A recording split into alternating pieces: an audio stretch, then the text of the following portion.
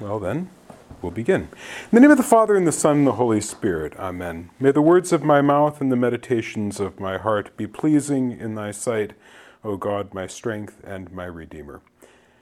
Well, I'm very glad that in the course of these lectures, Father Moriarty has always given a brief comment on not wanting to be judgmental, but this is really about our understanding the truths of the Catholic faith and forming our understanding that because God has revealed in human nature, divine and natural law, what is best for us in this world and especially in the world to come. And it's not because we as a Catholic Church that we members of the Catholic Church are particularly bright, that we figured all this out, but it's because God has revealed it to us in our very nature, but then also in a special way in divine revelation. And so I always have in mind a couple of things. I've just been thinking about this a lot during Lent. There's the parable from Luke chapter 18 of the Pharisee and the tax collector in the temple. And the Pharisee is all full of himself and he says, "Lord, I am thankful that I'm not like other people. These are all the good things I do and I don't do all these bad things." And he lists a bunch of them and he's so entirely full of himself. And the tax collector doesn't even raise his eyes to heaven, but he beats his breast and he says, "God, be merciful to me, a sinner." And Jesus says, that was the one who went home right with God. And there's another story in the gospel. The man comes up to Jesus and he says to him, "Master, will many be saved?" Subtext being, I know I will be, but will there be a lot of people like me? And what's Jesus' response? He says, "You try to get in the narrow way." You try to get in the narrow way. Don't worry about them. You try to get in the narrow way. The answer is the question. It is a narrow way, and it's difficult that leads to life, and few there be that find it. But the emphasis is on the person who's asking the question. He cuts right to the heart of the matter. And we're going to be talking tonight about Jesus' teaching on the radical indissolubility of Christian marriage. And the same sort of thing is going to be here for us, and looking at these things that Jesus has said. It's a difficult path, but he opens this up for us. Well, let's start then. I mentioned the radical indissolubility of Christian marriage. And this really comes out of our understanding that marriage witnesses the faithful love Christ has for his church. And even in the Old Testament, marriage was seen, especially later on in the Old Testament, as especially after the Babylonian exile, but even a little bit before then, that marriage witnesses the love, this relentless love God has for his people. And so when we think about God remains faithful to us even when we're not. And I'm very grateful that that's the case. But God remains faithful to us even when we're not. And if God's love is radically indissoluble by his own choice and election of us, so too when we witness our faithful love in marriage, we're witnessing to God's faithful love for us. Let's start with one of the readings from the Gospel of Mark, where the question really comes up about divorce and remarriage, because I really want to present why we teach what we teach. But before I get to that, everything that we believe that, the divine revelation about the radical indissolubility of Christian marriage, we know that from divine revelation, from Scripture, and we're going to talk about that. But as with everything that we've talked about in these lectures so far, and I assume as we go forward, is that this is written in our nature. And so, although we may be by natural revelation and simple, natural law reasoning from our human nature, we may not be able to get to the fullness of the understanding of the radical indissolubility of marriage. We can still get pretty close. And we can understand just from a reflection on our own human nature that marriage is intended to be long-term. Think about human sexuality. We have a long gestation period. We have a 9-month gestation period. I know when I was a kid, we had dogs and it was about 2 months, right? We as human beings, we have a 9-month gestation period.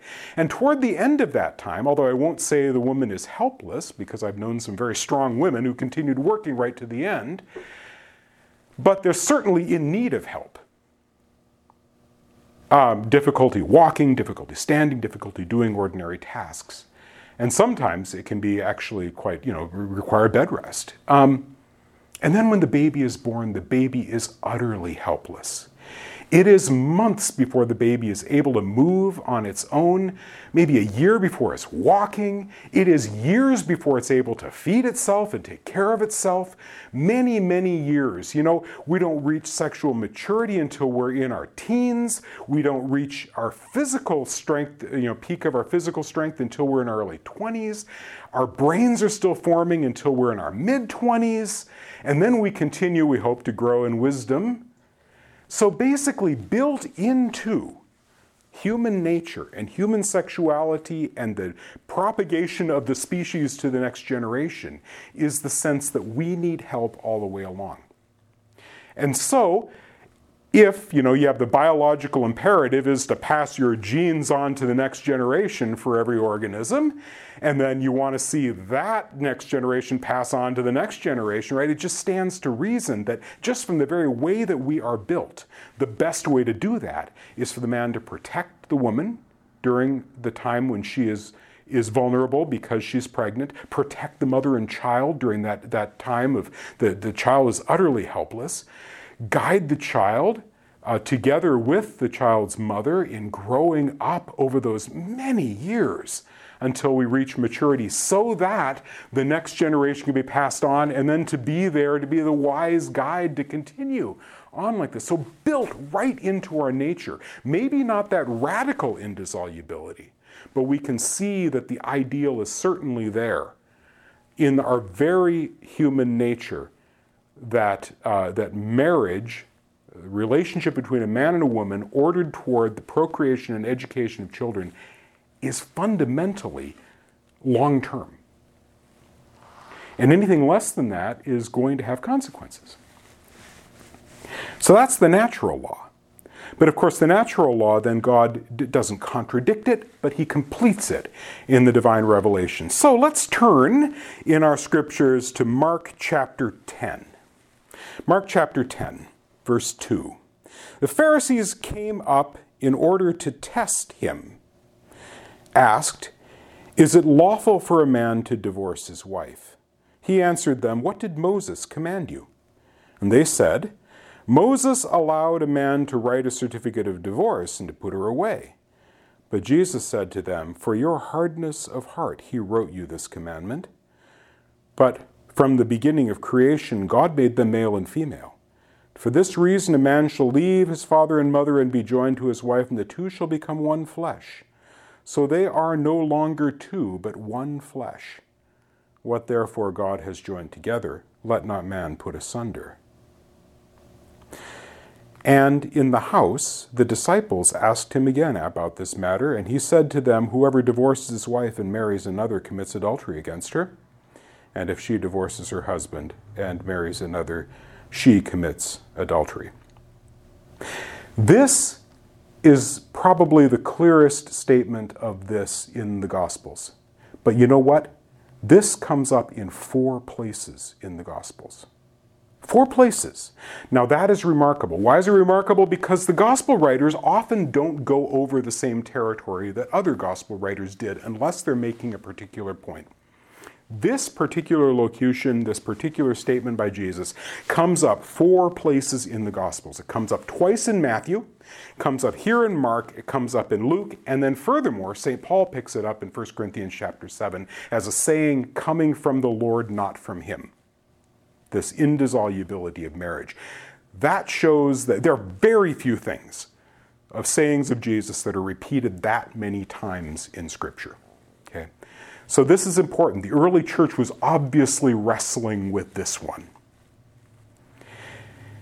And then let's talk about the context of this, though, because in Each of the gospel writers will take different sayings of Jesus, things that he had said maybe over the course of 3 years of his ministry, and they kind of pull them together. You can't put everything in, so they pick and choose the things that are relevant to the particular things that they want to cover. And scripture scholars, and a lot of them will use German words like Sitzenleben, which means a situation or setting in life, okay? And there are several layers of Sitzenleben. The first is, what was going on when Jesus actually made his comment?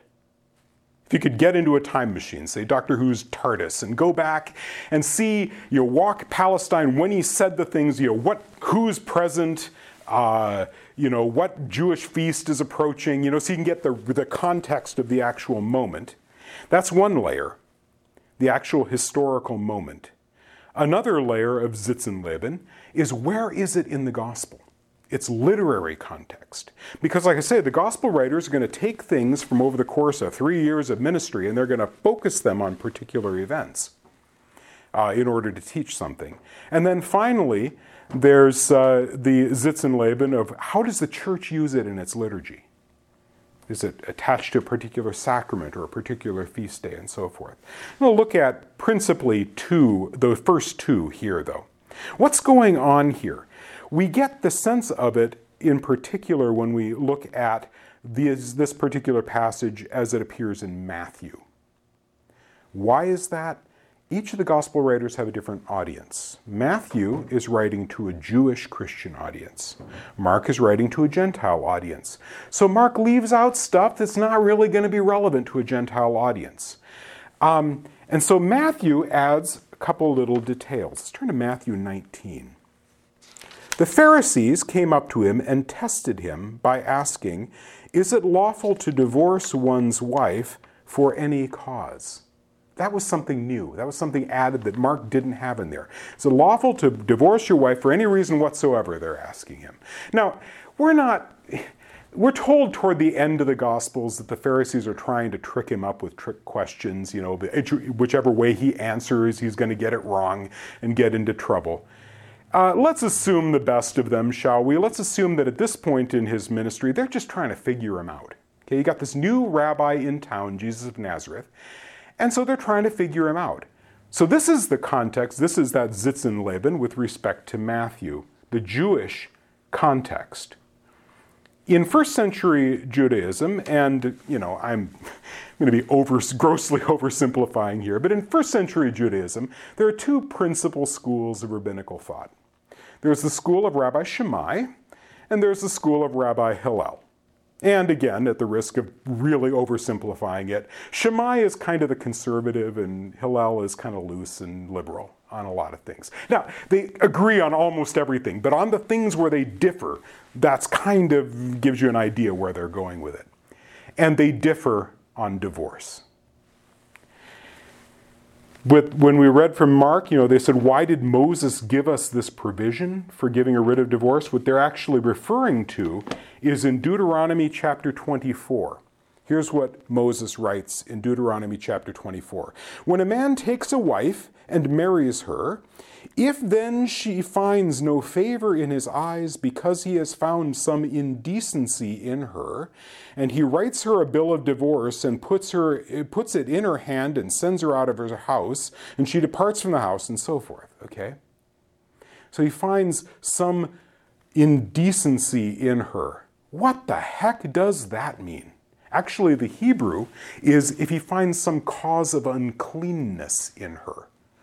What does that mean? And so that's what the rabbis were debating about. What is a cause of uncleanness?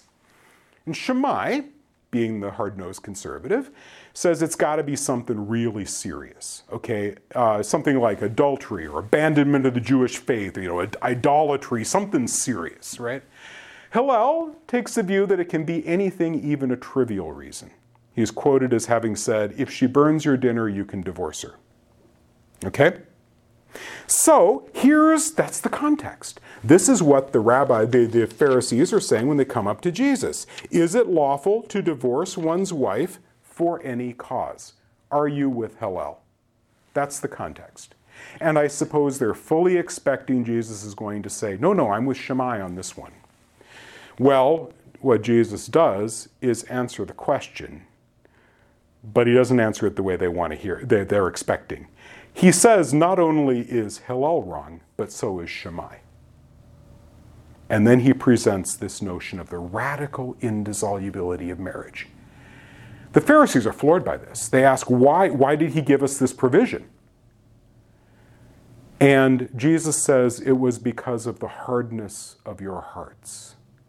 Interesting sidebar here. English is a great language. We have so many words. We have about double the words of most other languages because we start out with kind of an underlayer of Anglo-Saxon Germanic words, and then with the Norman Conquest in 1066 we get re-lexified by Norman French, so we have kind of double our words. And then over the course of the centuries we've added Latin and Greek words, and even in the last 100 years or so we've added a few more from other languages. Most of our Greek words that come into English are scientific or medical. So it's kind of funny when you read in the New Testament in the original Greek, because it's written in Greek and you come across a word that means something in English and it kind of strikes you funny. He says, it's because of your cardiosclerosis. It's like you're having a heart attack. You've got heart disease. But what he's saying is, this was a concession for a time because the people were not able to accept the truth. But because Jesus is Almighty God, the lawgiver himself, he's saying, I'm done with that concession. Now I'm going to present the fullness. And he takes us back to the garden. Man shall leave his father and mother, cleave to his wife, and the two become one flesh. What God has joined together, man must not separate. This floored the Pharisees. It was completely outside of the box of what they had expected. It floored his disciples. Back to Matthew again. We're not told which one it is who says this, but let's be honest, it's Simon Peter, because it just sounds like something he would say, right? He says, the disciples said to him, if such is the case of a man and his wife, it is not expedient to marry. Well, that's the way it is. No one should ever get married. And Jesus recognizes that this is a hard teaching. He says, not all men can receive this precept, but only those for whom it is given. But he doesn't back down from it. Divorce and remarriage are impossible because marriage is radically indissoluble. Now, I know what you're thinking, and I'm glad you asked. What you're thinking is, but isn't there a provision in Matthew for adultery? And I'll say, well, what you're probably referring to then is what is the so-called Matthean exception. It only appears in Matthew. In the Matthew accounts, both in Matthew chapter 5 and Matthew 19. It does not occur in Mark 10. It does not occur in Luke 16. It does not occur in 1 Corinthians chapter 7. But only in Matthew, you have this little phrase here. And I'll read again from chapter 19, but it also comes up in chapter 5, where he says, I say to you, whoever divorces his wife, except for unchastity, says the RSV, and marries another commits adultery, except for unchastity. Oh, well, that sounds like if you got your get out of marriage free card if your wife's unfaithful to you, right? Well, not quite so fast there. Because the thing is, we've got a word for adultery already in the passage. The word is, well, it's a verb form of the word marxea, which means adultery. But this word, unchastity, the RSV translates as unchastity, is porneia. That sound familiar? Porneia means filthiness. We get our English word pornography from it. Filthy printed material, filthy writing. So, Jesus is saying, I say to you, whoever divorces his wife, except for porneia, and marries another, commits moixeia. He's using two different words. He can't possibly mean the same thing. So what does this porneia mean? Well, here, in order to understand this passage, I think it's helpful to think, who is the audience? The audience for Matthew's gospel is a Jewish audience. He's writing to Jewish Christians. That's why when Matthew adds this particular phrase, he's adding something that is not in the others, because it was probably not original to our Lord. It's kind of a side comment, a marginal note, a footnote, explaining what Jesus is saying. So what St. Matthew, writing to a Jewish audience, is saying is when we're talking about divorce and remarriage, if a man divorces his wife and marries another, he commits adultery, I'm not talking about a case of porneia. Well, let's try to understand what that means. Porneia, again, means filthiness. And remember, when we look back at that passage from Deuteronomy, where he says a man can divorce his wife if he finds some cause of uncleanness in her, if Jesus is saying, in answer to the Pharisees, you can divorce your wife if you find a case of filthiness, that's what it means to say that there's a cause of uncleanness. He hasn't answered the question at all. He's kind of just said the same thing twice. So it cannot be an answer to what the Pharisees are saying. What is then this porneia that only comes up in the context of a gospel that is written for a Jewish audience? Well, let's look at our scriptures and try to get at where do we else see that word porneia, and in a context that would be relevant to Jewish Christians. What was the first crisis that came up in the Christian church?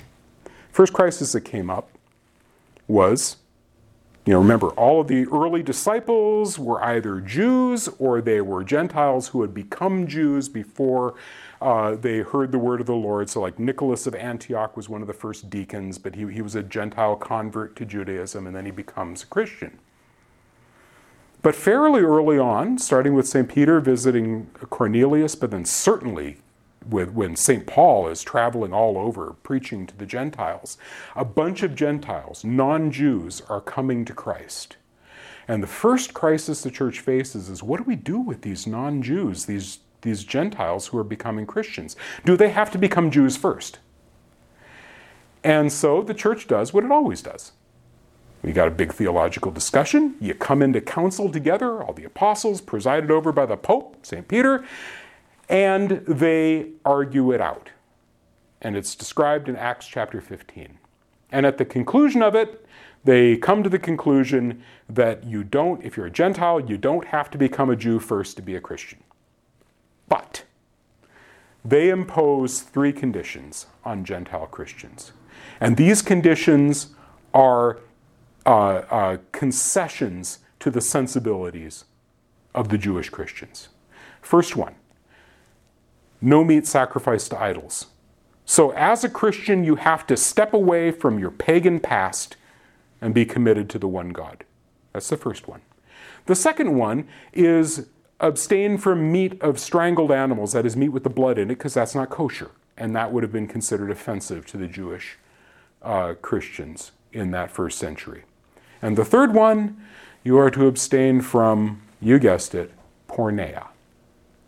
So they're using the word, and with Matthew's written to a Jewish audience, and this is written with a concession toward Jewish sensibilities, we're talking about the same thing here.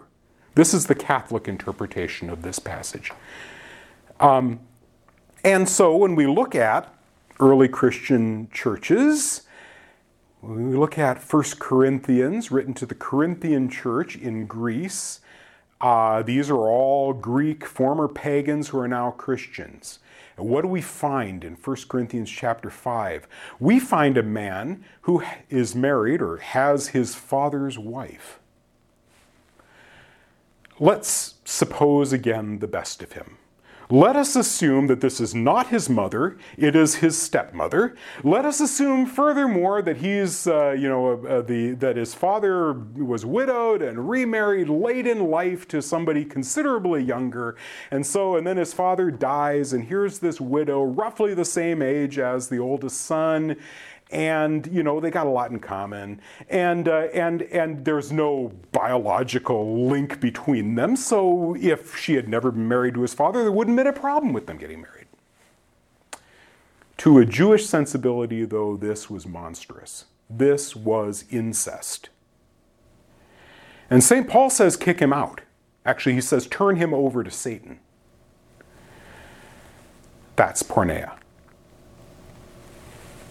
Greco-Roman law, at least among the upper classes, among the Greeks in Egypt, you could marry your half-sister. You could marry your father's widow. You could marry, your niece. These things would have been monstrous to Jewish sensibilities.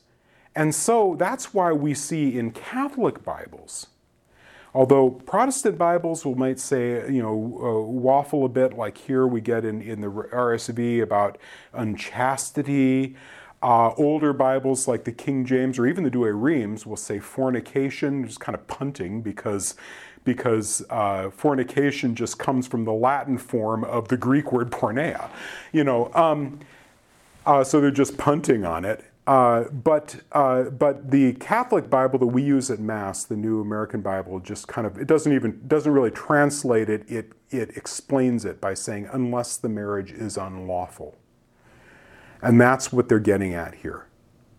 So the Matthean exception, with deference to our Protestant brothers and sisters who have regarded it as a, if there's adultery, would free the innocent party to contract another marriage, and the Eastern Orthodox churches will also take that view. The Catholic Church has never taken that view. Marriage is radically indissoluble, and I think that when we look at it really into the words itself, that's what we get. It makes sense. And the other interpretation I don't think makes sense of the words themselves. So, the Matthean exception really isn't an exception. We have, from the lips of our Divine Master himself, that marriage is radically indissoluble. And again, that's because marriage witnesses the faithful love Christ has for his church. It witnesses in the Old Testament context the faithful love God has for his people. And that love remains faithful even when we're not.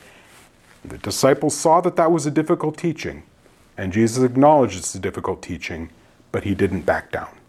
And neither, frankly, can we as a church. I talked about the Sitzenleben of the first context, when Jesus actually said this thing in response to this rabbinical controversy going on in the first century. Let's go to the literary context now. The gospel writers are smart cats.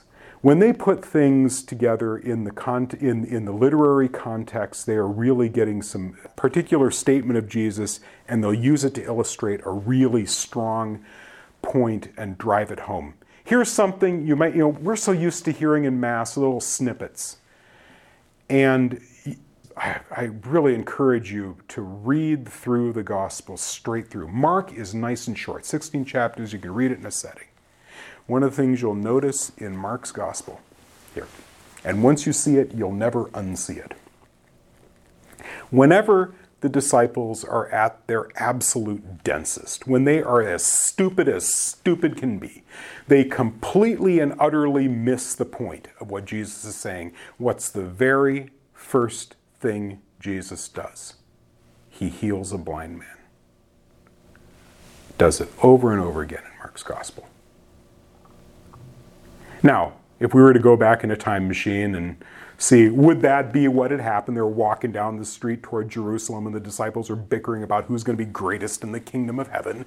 And then there's blind Bartimaeus. Would that actually be what we would see? I don't know.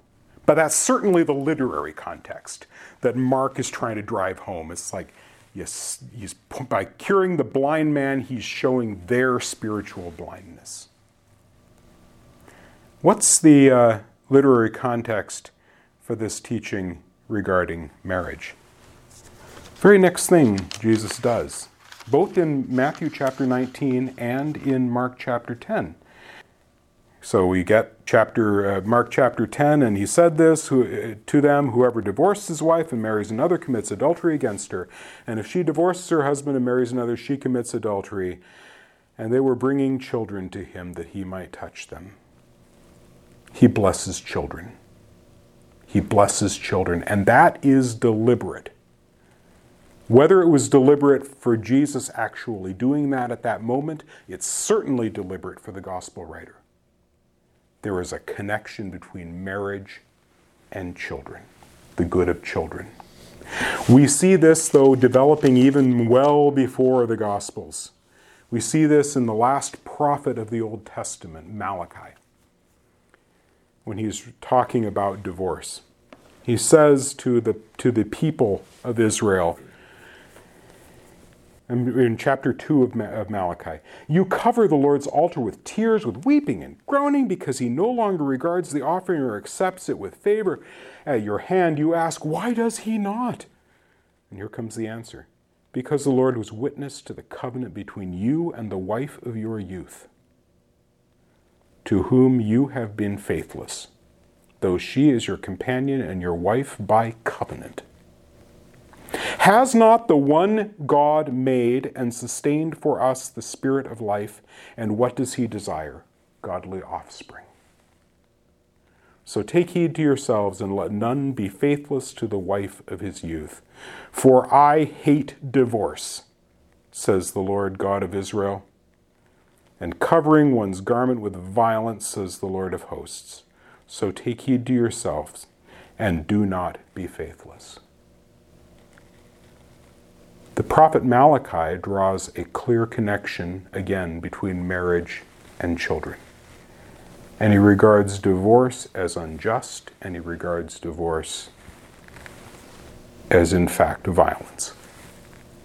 Violence, perhaps, to the woman who may find herself in a position without being able to care for herself, but certainly violent to the family itself, that it rips apart. Now, I want to be saying again, like I said at the outset, when we're looking at these things, we have to be very careful not to be pointing our fingers at a particular person, because each one of us is fully capable of being either completely oblivious to our own failings or downplaying and excusing our own failings, that they're, rather than being seriously sinful, they're just kind of, quirks and foibles. But those other people, gosh, they've got their problems. And we need to focus, again, you try to get in the narrow way. We need to look at ourselves. And I want to talk about this because, you know what? We live in a society in which divorce and remarriage have become almost normalized. If we look back into our legal history, English, American law, coming out of English law, Protestants, and so this notion that the innocent spouse in a situation of adultery might recover the freedom to enter another marriage, it was an exception for exceptional circumstances. And then over the course of years and centuries, some additional grounds for divorce were added in our civil law. So you had malicious abandonment, extreme cruelty, so where somebody is being mistreated. But it was always exceptional as a concession to the person who was treated badly. And then getting into the 20th century, though, some American states started adding grounds like one of my favorites is incompatibility of temper, which, as Chesterton noted, when he looked at incompatibility of temper, and he said, G.K. Chesterton, he said, I'm not sure why anyone in America is not divorced, because men and women are different, so they're going to have an incompatibility of temper. And divorce got gradually more and more normalized, more and more commonplace. It got to be that frauds on the court were being perpetrated. If man wanted to divorce his wife and his wife was okay with that, and they're thinking, but there's no adultery going on here, so we don't have any grounds, here's what we do. We get the private investigator who's got the young woman who's on retainer, who then she, is photographed with the man going into a hotel, and then they're photographed getting into the elevator, and then they're photographed with her in a certain degree of déshabillé in the hotel room, and now you got your evidence for the divorce court. And the whole thing is a sham, and everybody knew it was a sham. And so the thought was, you know what, perjured testimony is not good for a legal system. Maybe we should clean this up and just be honest about it. This is what people are doing. And so there was a real push in the 1960s toward no-fault divorce. First state to adopt it was California. Bill was in the 1960s. It was signed by Governor Ronald Reagan. And actually, rather quickly after that, it started getting adopted by a great many states. Minnesota in 1978. No-fault divorce became the law of Minnesota. Under MnSTAT section 518.06, there is one ground for dissolution of matrimony, and that is the irretrievable breakdown of the marriage. And that is proven by one party saying there has been irretrievable breakdown of the marriage. The other party can't show up with 4 marriage counselors and a bishop and say we can save this marriage. That would be irrelevant. Okay, it's no-fault divorce. If a party wants a divorce, it's going to happen. Well, what happens then? This becomes commonplace.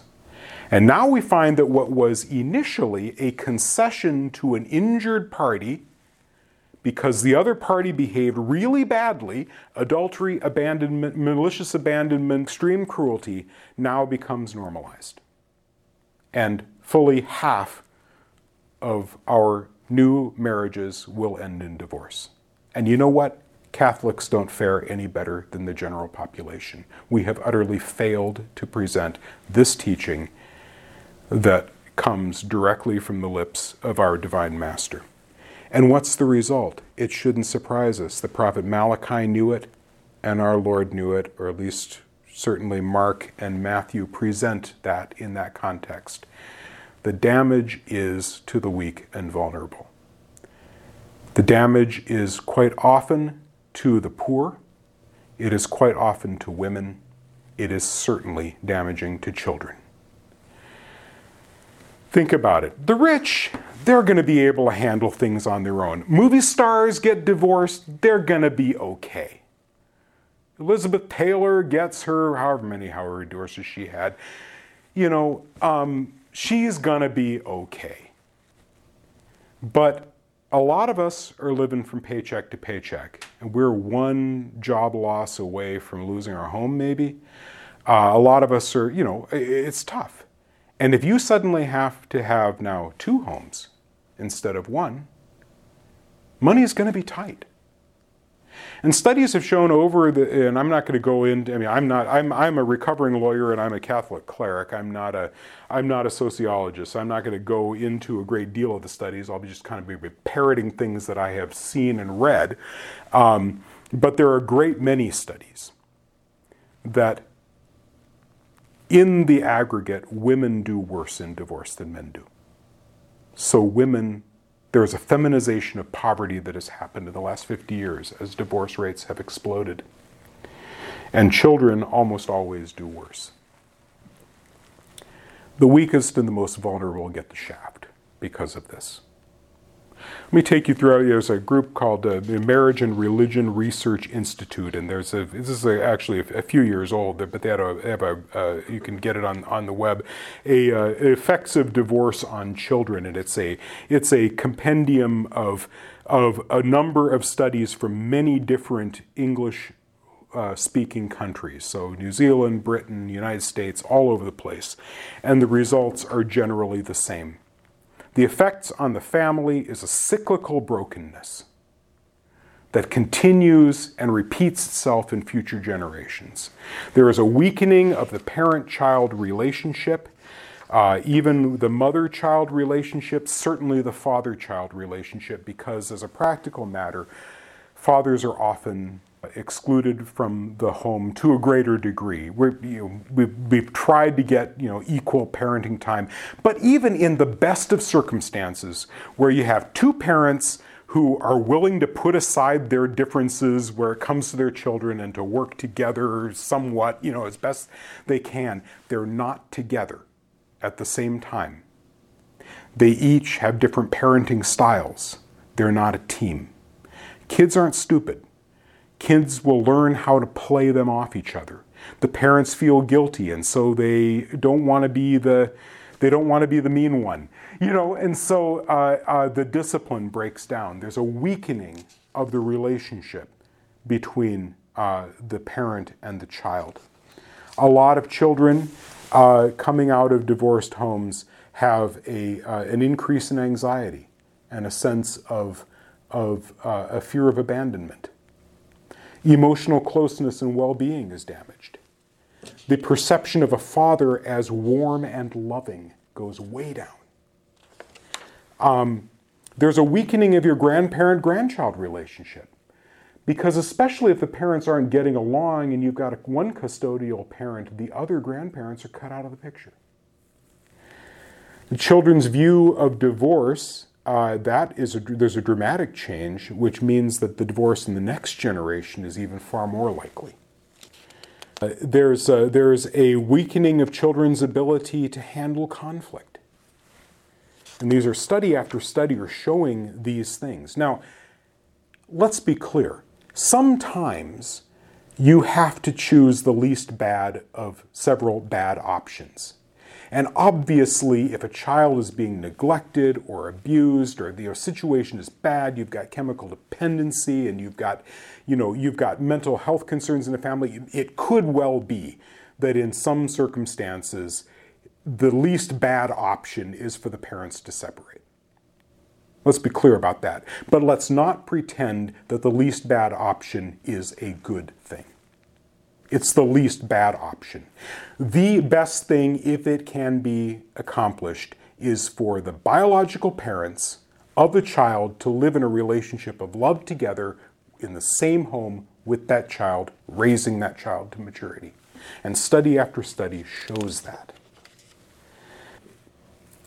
Children of divorce frequently depart from the home earlier. Their sexual practices, they're much more open toward early sexual practice. The number of those who have had sexual intercourse at 14 years of age or younger is significantly higher. That means that they're in danger of being preyed upon by older minors. If you got a 14-year-old girl and a 17-year-old boy, there's a real power difference in that relationship. It may not be criminal under some of our statutes. Also, the possibility of being preyed upon by adults. Children are looking, especially if they are looking for a father figure, a vulnerable child to be groomed by somebody who does not have the child's best interests at heart goes way up. The risk of premarital pregnancy, out of wedlock pregnancy, goes up. Increasingly, children of divorce have trouble with romantic relationships, with trust, with general attitude toward marriage, attitudes toward divorce and remarriage, on and on and on. Now, is a particular child going to have those same particular things? No, we're all different. We're talking about in the aggregate. So what do we do? What do we do about this? How do we fix this? And honestly, what we need to do is not hide from the problem. We can't pretend that it's not a problem. We need to present, as I've hoped I've done here today, present as clearly as we can what the church teaches and why we teach it, and why we can't not teach it. We also need to recognize that a lot of people are broken, and I know myself that even though I grew up in an intact home with loving parents, I'm broken too. And I always need to be constantly focusing on my own failings so that I can minister to those who are in need. But marriage, as a radically indissoluble covenant between a man and a woman that is ordered for the good of the spouses, forming a community of life and love together, a nurturing home, a domestic church in which children can be raised to maturity as adult human beings, but also to love and know God. That's the ideal. And with God's help, it is not impossible to achieve. Thank you.